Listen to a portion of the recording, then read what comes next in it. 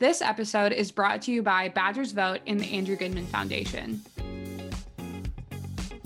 Hello, everyone. My name is Shreya Baniopathia. And my name is Tamia Folks. And we are Andrew Goodman Foundation ambassadors from the University of Wisconsin-Madison. And we are so excited to welcome you today to today's episode of Podcast Your Vote.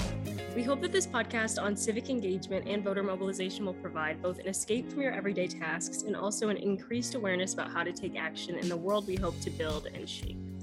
And today we are so excited to continue in our celebration of Women's History Month by chatting with our incredible guest, Cynthia Ritchie Terrell. And she's the incredible founder and executive director of Represent Women, among many other accomplishments. And before we get started, we wanted to quickly introduce ourselves and our guests. So we're going to go through and say our names, positions and titles, pronouns, and our special question of this episode is, who is a woman that inspires you or who you've been reflecting on the legacy of this month? And so Cynthia, if you wanted to start. Sure. My name is Cynthia Ritchie Terrell, and I'm the founder of Represent Women. Have done a lot of different things in politics. I helped work on campaigns and helped found some nonprofits. And my pronouns are she, her. And I'll say a woman who inspires me is my youngest daughter, Rebecca Ritchie, who works for an organization called Climate Clock. She's a few years older than you too. She's 23, just 23. She's been working at this job for 2 years and building an international team of advocates from around the world to really highlight the impact of climate change on our environments. And it's maybe some of you have seen it. It's a big digital countdown clock. But one of the things that I especially appreciate about her role and the role of the team there is they also have this lifeline clock to show what kinds of things that we can do to offset the years of damage to the climate. And I think that I find that inspiring because I feel like there's a lot of understandable anxiety and consternation and focus on what the problems are right now. But unless we can pivot and really figure out what the solutions are and how we can use our leverage to hold power accountable and make change happen, complaining about the problems doesn't really matter that much. It's not a productive thing to talk about all day long. So that's my woman that I'm inspired by is my youngest daughter, Rebecca Ritchie, and her work with Climate Clock. That's awesome. Also so incredible to hear that she works for Climate Clock. I've never heard of someone who works there, but the organization and the clock itself is so profound and really important. So I'm really glad that we also have young people kind of actively participating in that, informing of the public of that important issue. And that's super cool that you shared that. I guess that I will go next. My name is Tamia Folks. I'm the co-host of this podcast and Andrew Goodman Foundation ambassador. My pronouns are she, her, hers. And a woman who inspires me that I've been reflecting on the legacy of this month is just my mom. I love my mom. She's the best. She always does profound things every day, but I really just appreciate how much she cares and invests in other people. My mom's a dentist. And I think that every day to go through caring for someone in that kind of intimate way that we don't think about on a daily basis is really cool. And it's not something that I think that I could do, in part because I'm a germaphobe, but also just because it wasn't what I was called to. But I love my mom and I think she's awesome in that way. I also love your mom. She's so sweet. I would also celebrate my mom, but since we've both done family members, I'm gonna do something different. Mine would be more of a group of women, but I think like many of the women mentors and like professors I've had in my life have just been so impactful to who I am today and how I've kind of shaped my career and personal path. I am like currently on the job search, and I've had so many mentors who have really helped me throughout that process and have really helped me find my voice and standing up for myself and my career goals and aspirations. And I think that's something that not many people talk about, especially because professionalism with women is like a weird topic sometimes. So I would say my like women mentors and professors. And really Shreya's awesome. Mom is a professor, so yes. we know where so it also stems from that. Yes, but as we get into today's topic and background, we just wanted to hear a little bit about the organization that you founded, Represent Women. We, of course, know about it. We've done our research, and it's such a cool organization. So can you just give a little bit of a synopsis of the work that you do and what the goal of starting that was? Sure, absolutely. Thank you. And thanks so much for having me on. I'm really honored that I'm one of your guests during Women's History Month. I feel like, oh gosh, I better live up to that expectation. Well, I got my start working in politics, super exciting, fun, crazy. You know, you work like 30 hours a day and then you either elect somebody or you don't. And after you work for a few election cycles, you realize, wow, there's some voters that really matter. Most voters don't really matter. We have a lot of uncompetitive elections. A lot of voters go unrepresented for one reason or another because of their party or their race or their gender or their policy ideals their entire lives. And so it was that realization about the American political system that I think nudged a bunch of us, namely my husband and myself and others, to come together to found this nonprofit, Fair Vote, that works on thinking big, like, wow, we need an affirmative right to vote in the Constitution. We need to get away from the Electoral College. We need to embrace universal voter registration. We need to register 16 and 17-year-olds. We need to reform the antiquated winner-take-all voting system and ranked choice voting.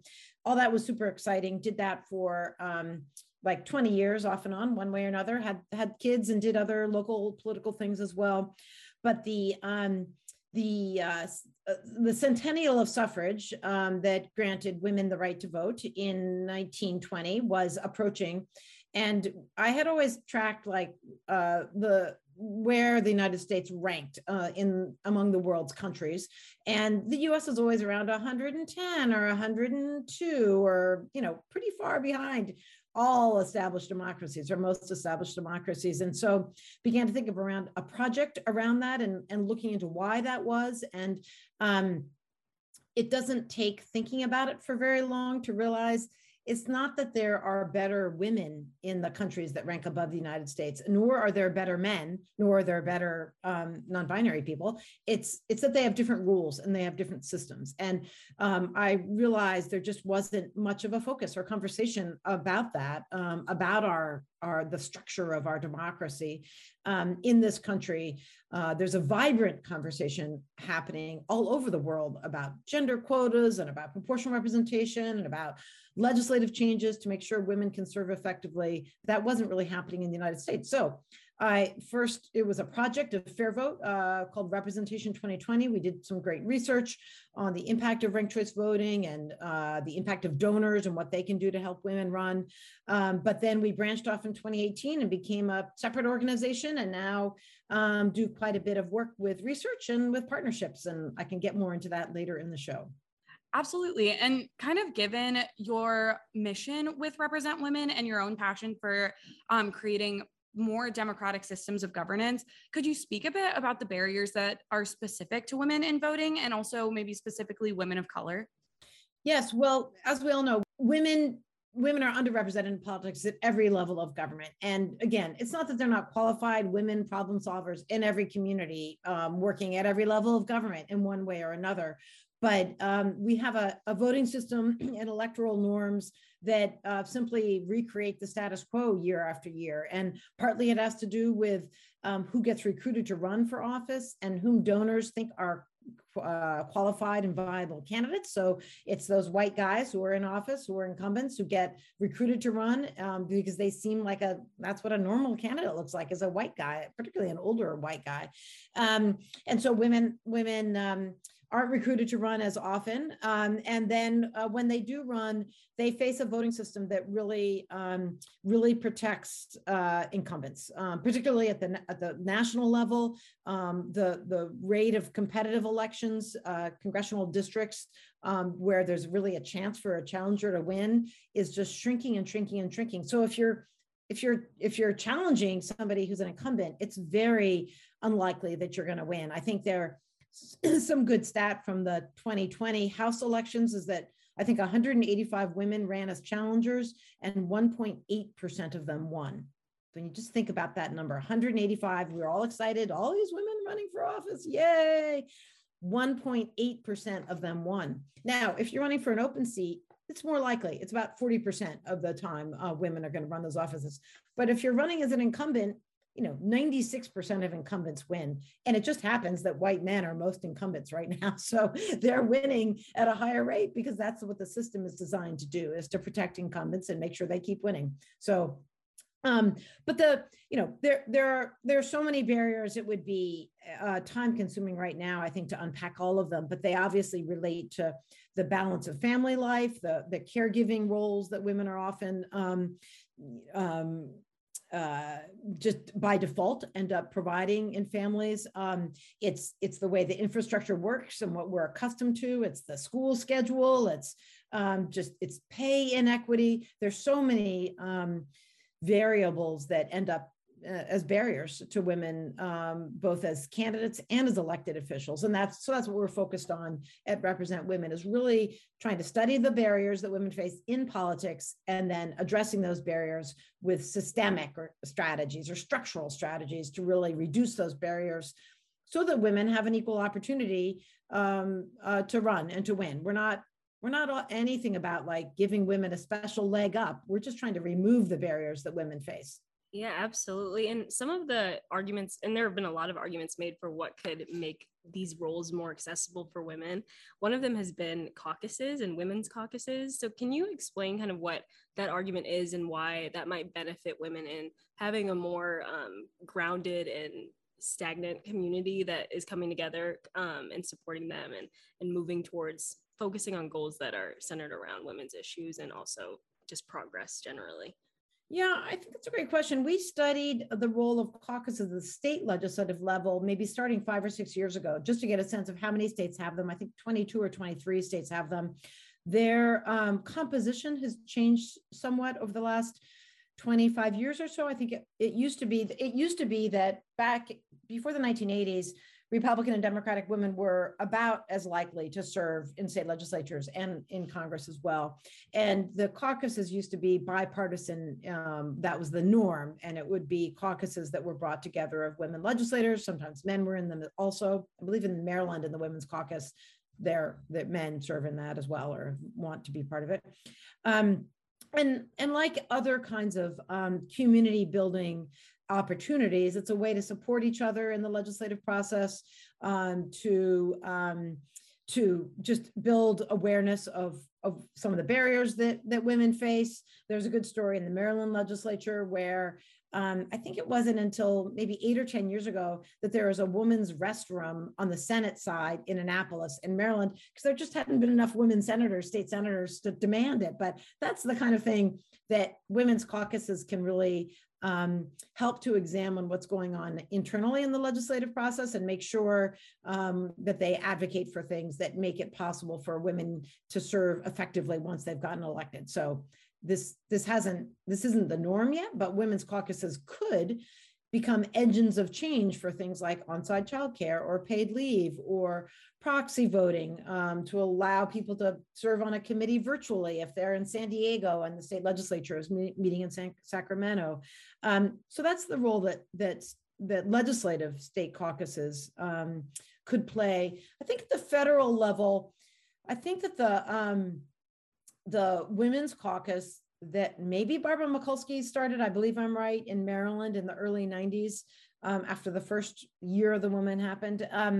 That has been really I think a profound and powerful experience for the women who are part of that. It's always been bipartisan, and it's been a place for women to come together. There are no journalists or outsiders involved or allowed in. So who knows what they talk about? I'm assuming they talk about their families and their work and policy, and they really have built community with one another in that National Women's Caucus in the House and the Senate. And I think any opportunities for women to come together and exchange ideas, to support one another, to build that kind of community that's really required for success, all those things are going to advance women's representation in politics in one way or another, in some ways that are obvious and in some ways that we may not know for a generation or so. But I think modeling that kind of community building is important. And I think caucuses play a role in that.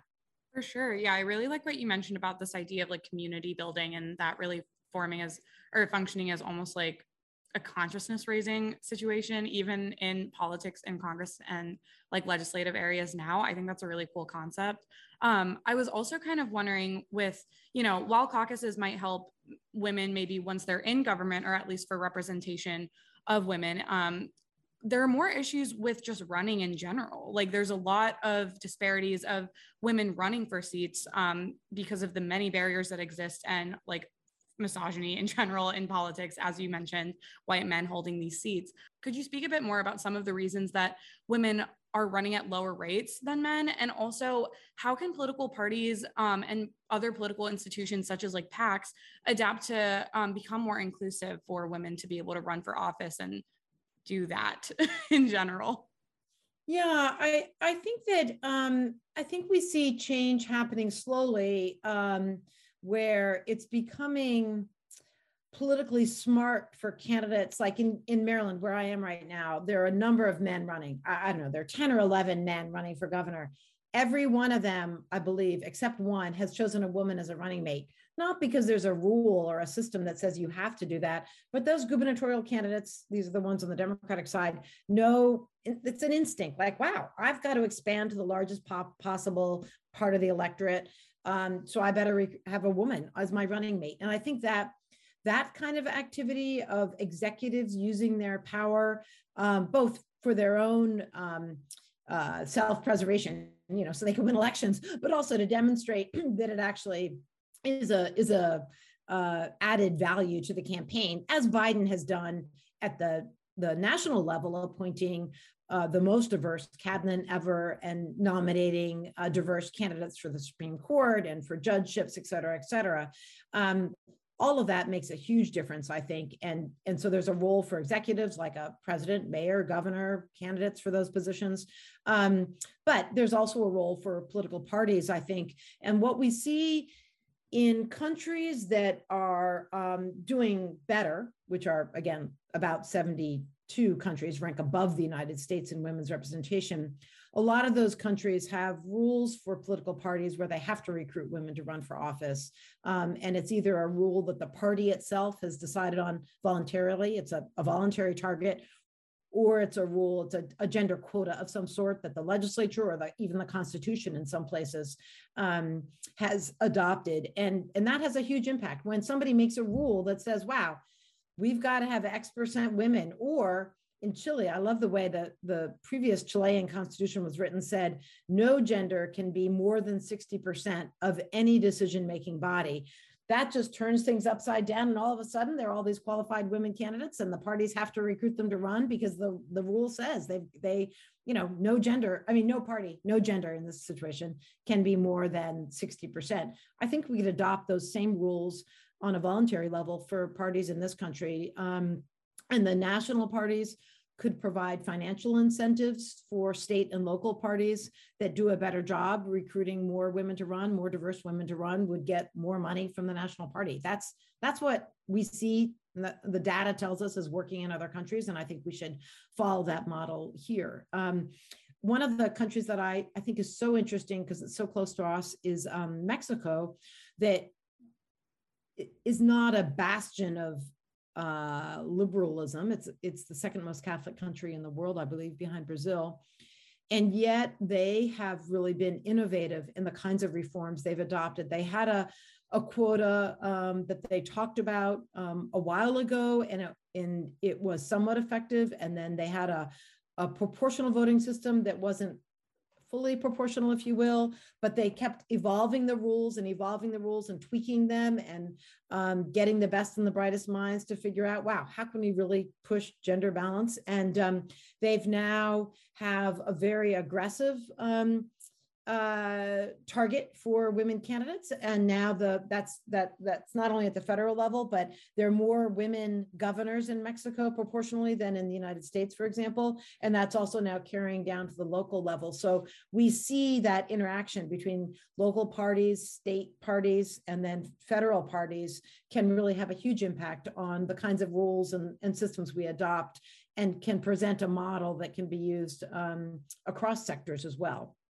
Yeah, I love all of those points. I'm also wondering too, how in, having this organization that really centers around electing women and ensuring that they are getting the exposure that they need, how do you maintain accountability as an organization, that you're not just, putting more candidates out there who aren't going to, effectively represent the people that are in their community? How do you ensure that not only like going through training or vetting those candidates or, you know, discussing with them what truly needs to get done. I feel like we've had so much legislation on the floor in the past year that people have responded to and said, okay, the people that I voted for aren't representing me. And so how do you avoid that issue? Well, that's a hard question. I would say a big component of it is having a better voting system. I mean, that went a part of the disconnect between who gets elected in a lot of jurisdictions still in the United States is that candidates can split the vote, particularly if more than one woman candidate runs or more than one candidate of color from a certain community. You could have 3 Black women running against 1 white man. The majority of voters want one of the Black women to win, but the white man wins with a plurality, let's say in a primary. Maybe he wins with just 40%. Obviously, he's not the first choice of 60% of voters, but he wins because of the rules of the electoral system that are winner take all rules and plurality voting rules. But that's the nifty solution of ranked choice voting is that it addresses that problem. It means that multiple women can run, multiple candidates of color can run, multiple candidates who espouse a certain issue or policy analysis can run. And if the majority of voters support that policy analysis or that woman, then it's far more likely that candidate who represents the majority is going to win. And so a couple of the key facts of ranked choice voting is that the more candidates of color and more women are running because they know they can run without splitting the vote. Parties, getting back to political parties, don't tell those women to wait their turn. In so many cases now, in a traditional system, run a plurality system, the party says, no, we've got too many Black women running. We're going to lose if you run. Stop, wait, you can't run yet. But in a ranked choice voting election, we just saw this in New York City. Multiple women of color ran. And, lo and behold, multiple women of color won. In fact, 61% of the New York City Council is now women, and 80% of those are younger, of those who won are young Black women of color, which I think is just transformational, and so that's just such a great illustration of changing a rule, changing the system, addressing the barrier in the system, which I would say is winner take all voting, can really transform the composition of councils. And we've seen that in all the jurisdictions across the United States that have adopted ranked choice voting. I think the average number of women on the city councils and jurisdictions with ranked choice voting is 51%, which again, lo and behold, is the percentage of the population of women. So I'd say it's doing a pretty good job. And similarly, a higher percent of mayors elected in jurisdictions with ranked choice voting are women. I think 43% or 44%, compared to about 30 or 29% in cities without ranked choice voting. So I think that's a great example of a systems change that is a virtuous circle. The more women run because of a ranked choice voting situation, more policy reforms like public financing and term limits and other things are enacted because they go well with ranked choice voting. And then more women are elected who are reflecting the majority will of communities. And then issues are being moved forward in ways that are different for the first time because policy perspectives or perspectives on policies from the lived experiences of women and people of color and people who traditionally, lower income people who haven't been part of the political decision-making process, all of a sudden now finally are part of the decision-making process. And that's profound. A great example of this in New York City is, among many things that the Majority Women Council has done, is I saw recently that they passed a law that everybody advertising new jobs has to post both the minimum and the maximum salary level to really combat wage inequity there. And just a great example, like women govern differently, and that's an example. So I'm excited about that kind of change happening. Yeah, and you mentioned ranked choice voting, but there are other forms of strategies and systems that people can use for elections, including like multi-winner districts, ranked choice voting, and then also discussing U.S. House expansion, just giving people more representation in the places that they live. Yeah. Can you share like a little bit about what your perspectives on those are, and also just explain a little bit about what that might look like in someone's local area? Sure. Well, the United States has a long tradition of using multi-winner districts. It used to be the norm. And 10 states still use them for the state legislature, including Maryland. I'm sitting in a district that elects 3 delegates and a state senator. So there are 4 people that represent me. It's no surprise that 3 of them are women, 3 of them are people of color. There's just more diversity. It's awfully hard for one person to be both a Democrat and a Republican, both a man or a woman, both a Latina and a African-American. But in a multi-seat district, you can have a fuller reflection of the community represented. And so it works very well. And particularly when it's combined with ranked choice voting, it means that there's just a very accurate reflection of voter will in terms of who gets elected. So that we see that as a very exciting reform. There's a bill in Congress called the Fair Representation Act that Don Beyer from Virginia introduced, and my representative, Jamie Raskin, my dear member of Congress friend, signed on, and a bunch of other progressives have signed on, and some moderates as well, to say, look, we should mandate this for the House of Representatives. We should elect 3 to 5 people everywhere in the country, and we should elect those people with ranked choice voting. And that would mean you'd have partisan fairness. You'd have more rural Democrats getting elected in Oklahoma. You'd add some moderate Republicans getting elected in Manhattan because they live there and they deserve representation. And you'd have just a much fuller expression of racial diversity instead of just electing one person to represent 100% of the people in a district. You'd again have multiple constituencies of color having the power to elect candidates of choice. So in a 5-seat district, you need 17% of the vote plus 1 to win. And there are a lot of parts of the country where you'd have Latino representation and African-American representation, and Asian American representation would be stronger in those communities as well, because the candidates, when they're running in a ranked choice voting election with multi-winner districts, know they're accountable to the voters.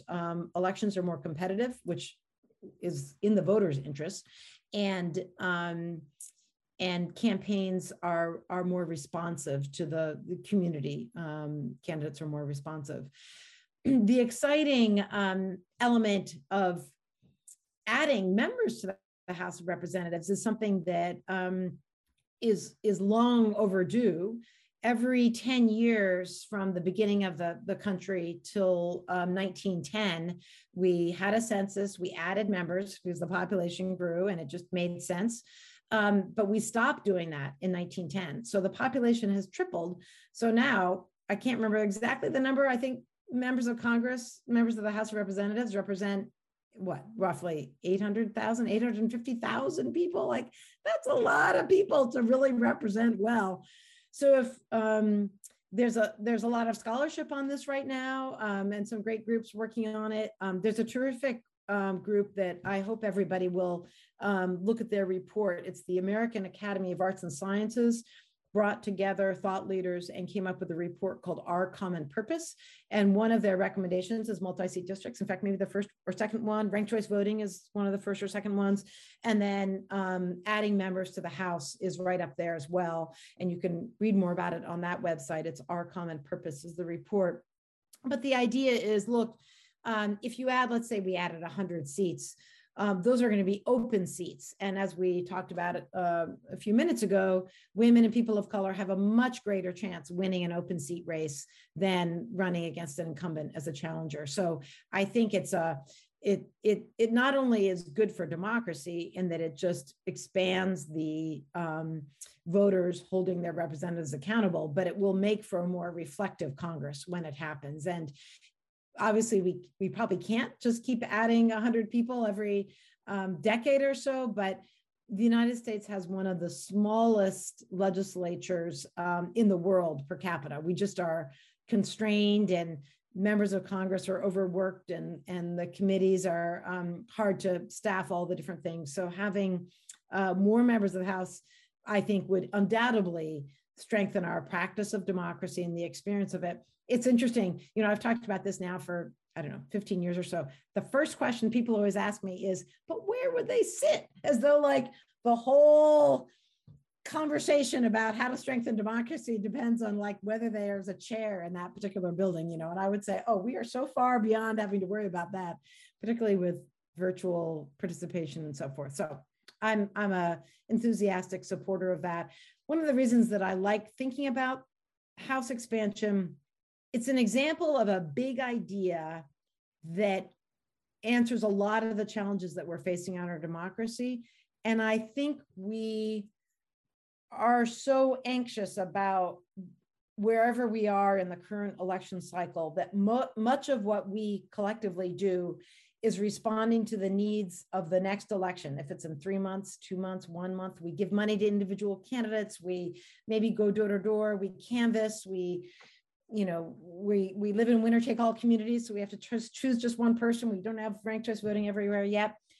But in order to really have the transformation into our democracy that we all crave, I think we've got to step back and look at the big structural changes and the big ideas, not all of which are going to happen in my lifetime, but we have to start engaging with them now, so that by the time you guys are in Congress, you and your peers, we've talked about them and socialized them and normalized them, so that there's a movement for these things. Like, of course, we need a stronger democracy. It not only impacts our own lives internally, but it's impacting everybody on the planet right now. So anyway, there's my pitch.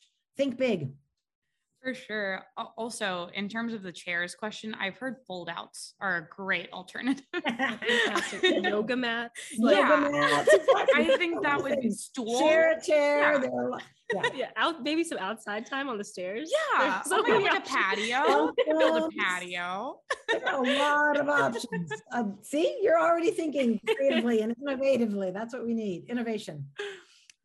Well, so the current state, anyways, of representation for women and the US Congress in general is that women make up 51% of the US population, but only make up 31% and less of both state and federal elected office positions. And that is insane, because women are clearly a bigger part of this nation than they have representation for. Despite this, and despite all of the conversation that we've been having about the need for representation in like most elected offices, a lot of people have been seeming to believe that we're almost in this sort of post-feminist state of politics, because we have Kamala Harris, a brown and Black woman, as the vice president of the United States. And so a lot of people have said, like, what more do you want? Like, when are we going to be done? And I think that also reminds me of the RBG quote about the Supreme Court, where someone had asked her, like, what will be enough for you? And she said, 9 women justices. Thank you very much. So I was wondering kind of what your thoughts on that claim were, and also any advice for kind of combating that sort of rhetoric of, what more do you want? How much more will you keep on fighting for this like goal that it seems to have been we've already reached? Yes, that's a sobering reality. I think that that's true. And I think that there's I think the particular unique kind of oppression that women face. Of course, a lot of people face oppression for all kinds of reasons in this country, but there's a certain combination of biology and religion and history, that for tens of thousands of years, women have played these second-class citizen supporting role characters. And while it's great, of course, to have a woman vice president, we know, obviously, that does not undo those tens of thousands of years of second-class citizenship in any respect, and no more than, of course, having Barack Obama has fixed racism, or having a Jewish senator has undone anti-Semitism, or having somebody who's Asian American run for president has dealt with violence and hate against Asian Americans. So I don't think we're in a post anything world. I think we're just warming up, really. And I would say, to go out on a limb, that part of it falls on those of us who are so eager to have representation that's fair, that we haven't always been very strategic in what we've asked for. And this is true around the world as well. Often, in a lot of countries, people push for a quota of 25% women. In every country, women make up 51% of the population. So if I were in charge of the strategy, I would push for 90% women or 85% women. Then the compromise gets us down to 50. But if you start off asking for something less than your goal, you're never going to reach your goal. So part of it is is our communication strategy, I think, our collective communication strategy. And I think a hesitancy to ask for too much that is a manifestation of all those tens of thousands of years of fearing being attacked for asking too much. I mean, it's playing exactly into the cultural phenomenon in which we exist in 2022. And I think we need to snap out of that. We need to say, oh, wait, no, this has gone on way too long. You know, give us the next 250 years, mostly women, and we'll compare the results after that. You know, we'll see how well our veterans are treated and our children are raised, and we'll see about wage equity then, et cetera, et cetera. So part of it is, I think, we need to be much more aggressive in our demand so that the compromise point is actually what we want. Then we need to tell the narrative better about what the lack of women's perspective now is costing us. The fact that not having women as decision makers is endangering our families, is endangering our economy, is endangering our climate and our economic well-being. And I don't think we tell that story very well. I think there's a tendency to think that somehow people will just, white men will just step back. If we say, wow, there are a lot of great women, they've done good things, let us in. Somehow like the doors are going to open and we're all going to march in, you know, but that doesn't happen. It doesn't happen during Black History Month. Like Black people don't have all the power they need. And it doesn't happen during Women's History Month. It doesn't happen during Latino History Month. And so I think we need to reposition ourselves and our argument, and we need to shoot much higher for what we're asking for. And I think we need to challenge people and hold people accountable continuously. And I think we need to engage the people who can help us do that more effectively in a better way, whether that's investors, people like Melinda Gates, who's a fabulous advocate for women's representation and gender equality. We need to engage her, help her figure out strategies that are going to accelerate the process of getting to gender balance and inclusive representation as quickly as we can. Sorry, that was a long answer. No, that was perfect and all very valuable to hear. I think to close. Can I add something to that though? Definitely. Sorry to interrupt. One thing that I think is sometimes useful when I'm talking about these kinds of big policy changes is it's not really that foreign to us in the United States. Generation after generation has done some version of this. In the 1910s, we had the progressive era. We created the weekend. We ended child labor. Many workers could join a union for the first time. And similarly, in the 1960s, we had the Civil Rights Act and the Voting Rights Act. That led, I think, to Title IX. We're just in the 50th anniversary of a package of policies that were enacted and embraced and enforced so that girls had equal access to educational and athletic opportunities. Similarly, we passed the Americans with Disability Act, which is a package of legislation. It was a system strategy to address the barriers that people in wheelchairs and with other kinds of disabilities face in our society.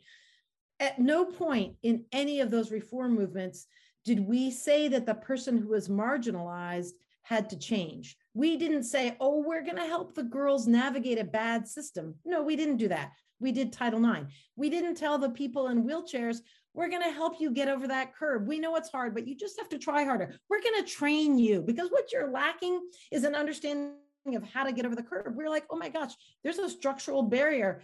Somebody in a wheelchair can't get over that curb. What we need to do is we need to take away the structural barrier. We do the cutouts and curbs. And when you do a structural change, like a cutout and a curb, it's a convenient example, but I think it's an effective one. Not only is it effective for the community who's most disenfranchised, people in wheelchairs, turns out lots of people in the community, whether you're riding a bike or you're an older person or you have a stroller, all realize, wow, that cutout in the curb makes me be able to access the sidewalk also. But once you've done a systemic change, like a cutout and a curb or the Voting Rights Act or Title IX or marriage equality, all of those are systems changes. It's very it's very hard to go back on them. I mean, we see people questioning aspects of Title IX and all kinds of things all the time, but they're far more enduring, I think, than the some of the other strategies that are popularly employed right now, shall we say. No, and that's super helpful, especially in just breaking down what a structural change can look like. Yeah. I feel like we say that broadly, and sometimes the vision even is not even clear. And so I feel like even something like the cutout and the curve is super helpful. And just, that's something that impacts us on a daily basis, regardless of whether or not you're in a wheelchair or you're, walking down the street every day. It's something that we see. And I think that's what a structural change is. It's those things that impact everybody on a daily basis. So exactly. And that everybody benefits from, and nobody now in their right mind would argue against that. Like, who's going to say like, oh, we want to keep the people in wheelchairs marginalized. So no, we're going to keep building those curbs the wrong way. Then you have a whole government that's built around making sure there are rules that any city or county that's building a sidewalk has to go by those ADA rules. And that's the same kind of strategy that we need around representation and democracy. Like, wow, we need to look at the data, we need to employ the best practices, then we need to enforce. Of course, we need to adapt them to each level of government, but we need that kind of an approach. And that's what I think will get us to where we want to be. Definitely. And for you, what excites you most about the future? What do you feel is, the most promising, or something that is promising that is getting you hype and excited about, what's to come? I think we live in a really sobering and frustrating and traumatic era, especially right now, and especially young people. And so for you, and especially coming from your line of work, what is most exciting about the future? Yeah, that's a great question. There are a few different things. One is I think there's a lot more investment in democracy reform. Some big funders are in the space. That's exciting. Melinda Gates and the Arnold Foundation and Unite America and Catherine Murdoch are investing money into strategies around voting reform and democracy that really put voters first. And I think that's fabulous. There are also new kinds of coalitions growing, which I think are important. I'm part of a fellowship program that's bringing nonprofit leaders from across the partisan spectrum together to talk about policies to build community there.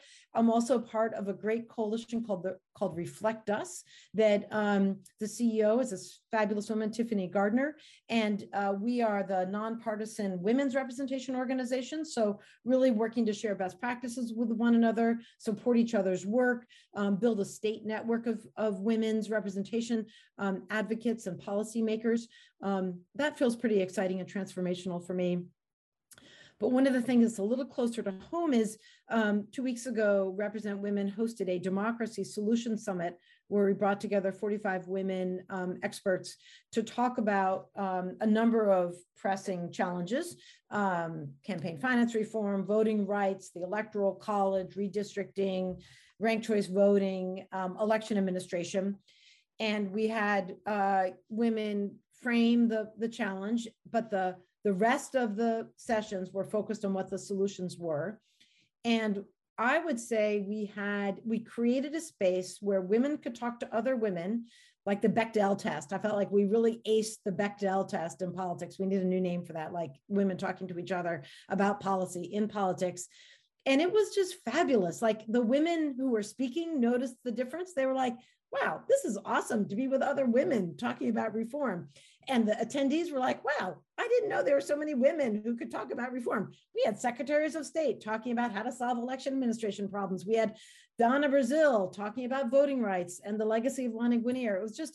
It was fabulous. So that has sparked more ideas about collaboration and this idea of building women's leadership in the reform community, specifically in the democracy reform community, and trying to do that at the national level and at the regional level, and putting together in the same room advocates and activists who are working on the ground in a place like Santa Fe, New Mexico, or in Oakland, California, with policymakers in cities who are making those, writing legislation to make those reforms possible, and really building on our collective experience as women and as leaders in our communities. So that's something that I'm really excited to do and to build with this cohort of women in the next 3 to 5 to 10 years, is to really say, look, women have always been working on democracy, but we're claiming our space in a big way now. And you need our leadership, you, the reform community, for this to really work and for us to make the change happen that's required. And I think we've got the ingredients we need to make that work. So I'm super excited about that. Think of it as a ground up, top down, expanding the middle all at once, and really building a new strategy that really plays on everybody's strengths and honors what's happening at the local level and celebrates what's happening at the top levels as well.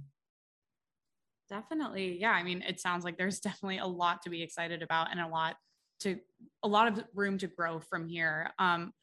One thing we kind of always come back to on this podcast is, what can our listeners do to help? And like, how can we as college students and just young people in general get involved in these issues that we're really passionate about? And how can our generation maybe be a part of this change that you're trying to lead through Represent Women and we're all hoping to help with? Like, what's some advice that you might have?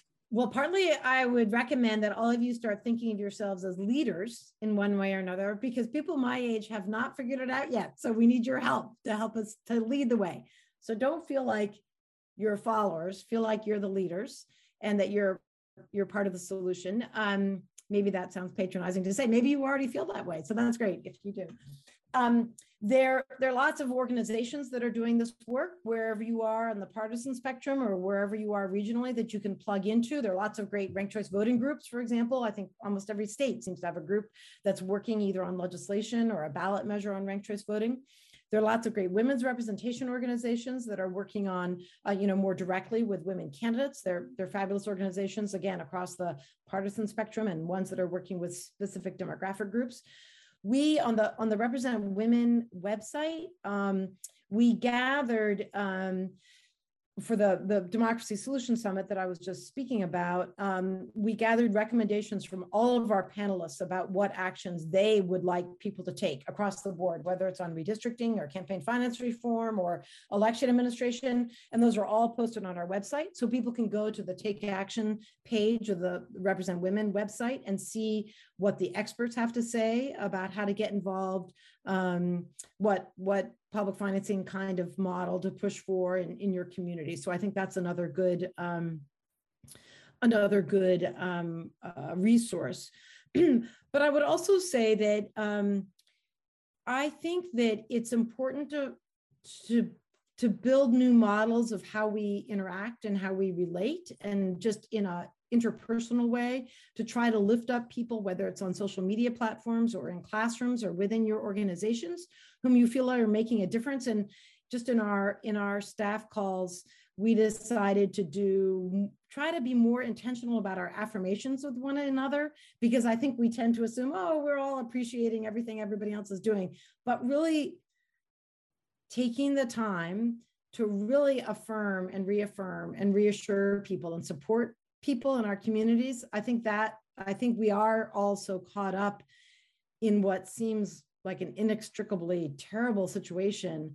I think we've got to start supporting each other person to person. I think that will be super helpful. But on the bigger scale, I would say, hey, you want change fast, look at what's going on around the rest of the world. Other countries are doing it, modeling it, and that's super exciting. We have got some great data on our website. The Interparliamentary Union and UN Women and a number of other organizations are showcasing what women are doing in Nigeria or in Nepal or in Mexico, as I said. And there's a lot that we can learn from other countries. So I also recommend people pay attention, read those news stories on why there are women prime ministers in all those other countries, but not yet in the United States.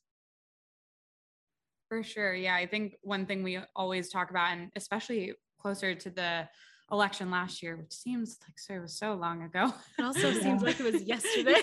The trauma is still fresh. One thing we talked a lot about was really following reputable news sources and keeping updated through those, and not just watching like CNN or Fox on like the television, but more like proper like news, like written sources are really important. So that's cool. Yes. And understanding where that information is coming from that they're using. Like, is it a database that's reputable and so forth and so on. Yeah, well, thank you so much. That's all that those are like the questions we had. And I so appreciated chatting with you and getting to learn from you and just talking more about the need for more representation because it's so important. And as a podcast on voting and as two women in voting, we're really passionate about that topic and we're so excited to talk to you. Oh, one last thing, just in case you guys are interested in this, our town of Tacoma Park lowered the voting age to 16 for municipal elections. So that's a fun effort that's going on. And once you start talking about democracy issues in your community, in our town, we lowered the voting age to 16 and 17-year-olds. We made sure that people who were on parole could vote. We made it that candidates could campaign in apartment buildings. We're one of the only communities in the country where that's possible. Mm-hmm. Just think about that. Like, it's not legally possible for a candidate to campaign in an apartment building, which we all know disenfranchises a lot of candidates and a lot of voters.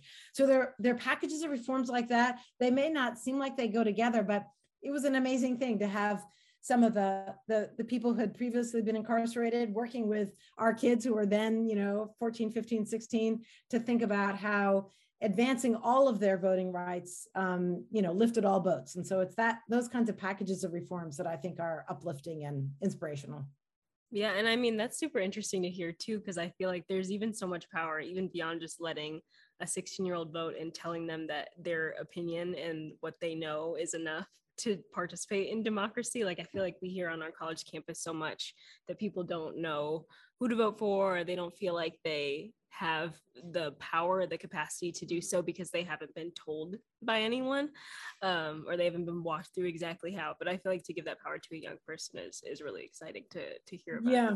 The data from the countries that use it is just amazing how engaged 16 and 17-year-old voters are. And it's such a better time in life. Imagine, when you're 18, you're leaving high school, you're leaving your community, you're between places, you don't have a home address, maybe you're joining the military, who knows what's going on when you're 18. But if you're 16, what we saw is that not only is the turnout of 16 and 17-year-olds higher than everybody from 18 to 30 in Tacoma Park, which is significant, but they are taking their parents to vote who are maybe first-time voters, which was just so beautiful. Everybody's concern was, the parents are going to be telling the kids how to vote. But what is turning out to be the case is that the kids are helping their parents become more natural voters as well, or are frequent voters. So I think that's a great outcome as well. It sounds like Tacoma Park is the place to be. Right. It's all a little insular. We've really got to branch out. There are a few other Boston, Berkeley, but Cambridge, Massachusetts.